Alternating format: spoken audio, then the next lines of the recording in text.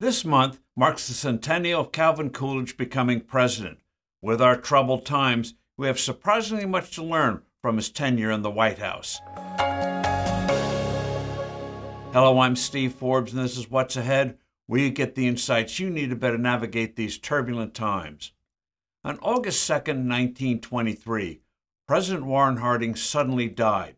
His vice president, Calvin Coolidge, took the presidential oath of office administered by his father, a justice of the peace.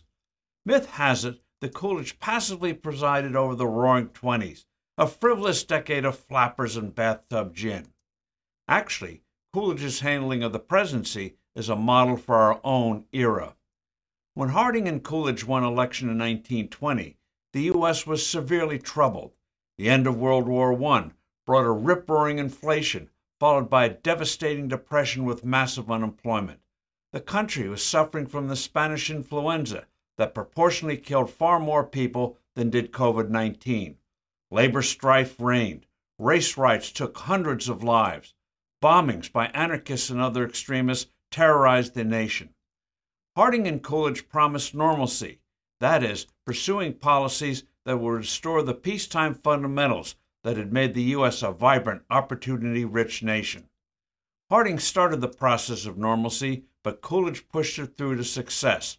The emergency and enormous wartime powers and controls assumed by Washington were rescinded. Railroads, telephone companies, and other assets were returned to the private sector.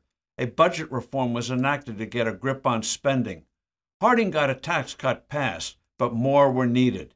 In the face of serious opposition, including within his own party, Coolidge skillfully pushed through Congress 2 more tax cuts, the second being the most sweeping in American history. He wanted taxes as low as possible so that people, as he put it, could work more for themselves than for the government. That to him was the essence of freedom. Despite the spending proclivities of Congress, Coolidge curbed spending.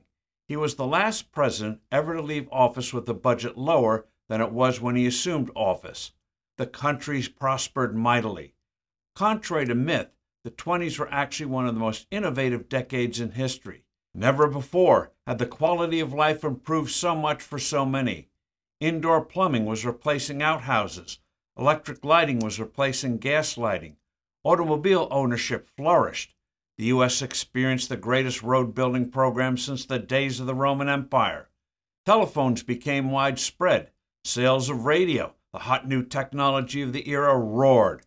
Hollywood came into its own. Television was being developed. Labor-saving devices became common. Washing machines, vacuum cleaners, electric irons, and more. Coolidge encouraged the new aviation industry. The progress of the 20s didn't just happen. Coolidge's policies created the environment where American energy and creativity could flourish. Contrast the experience of the U.S. in the 1920s with that of Britain, where unemployment remained stubbornly high.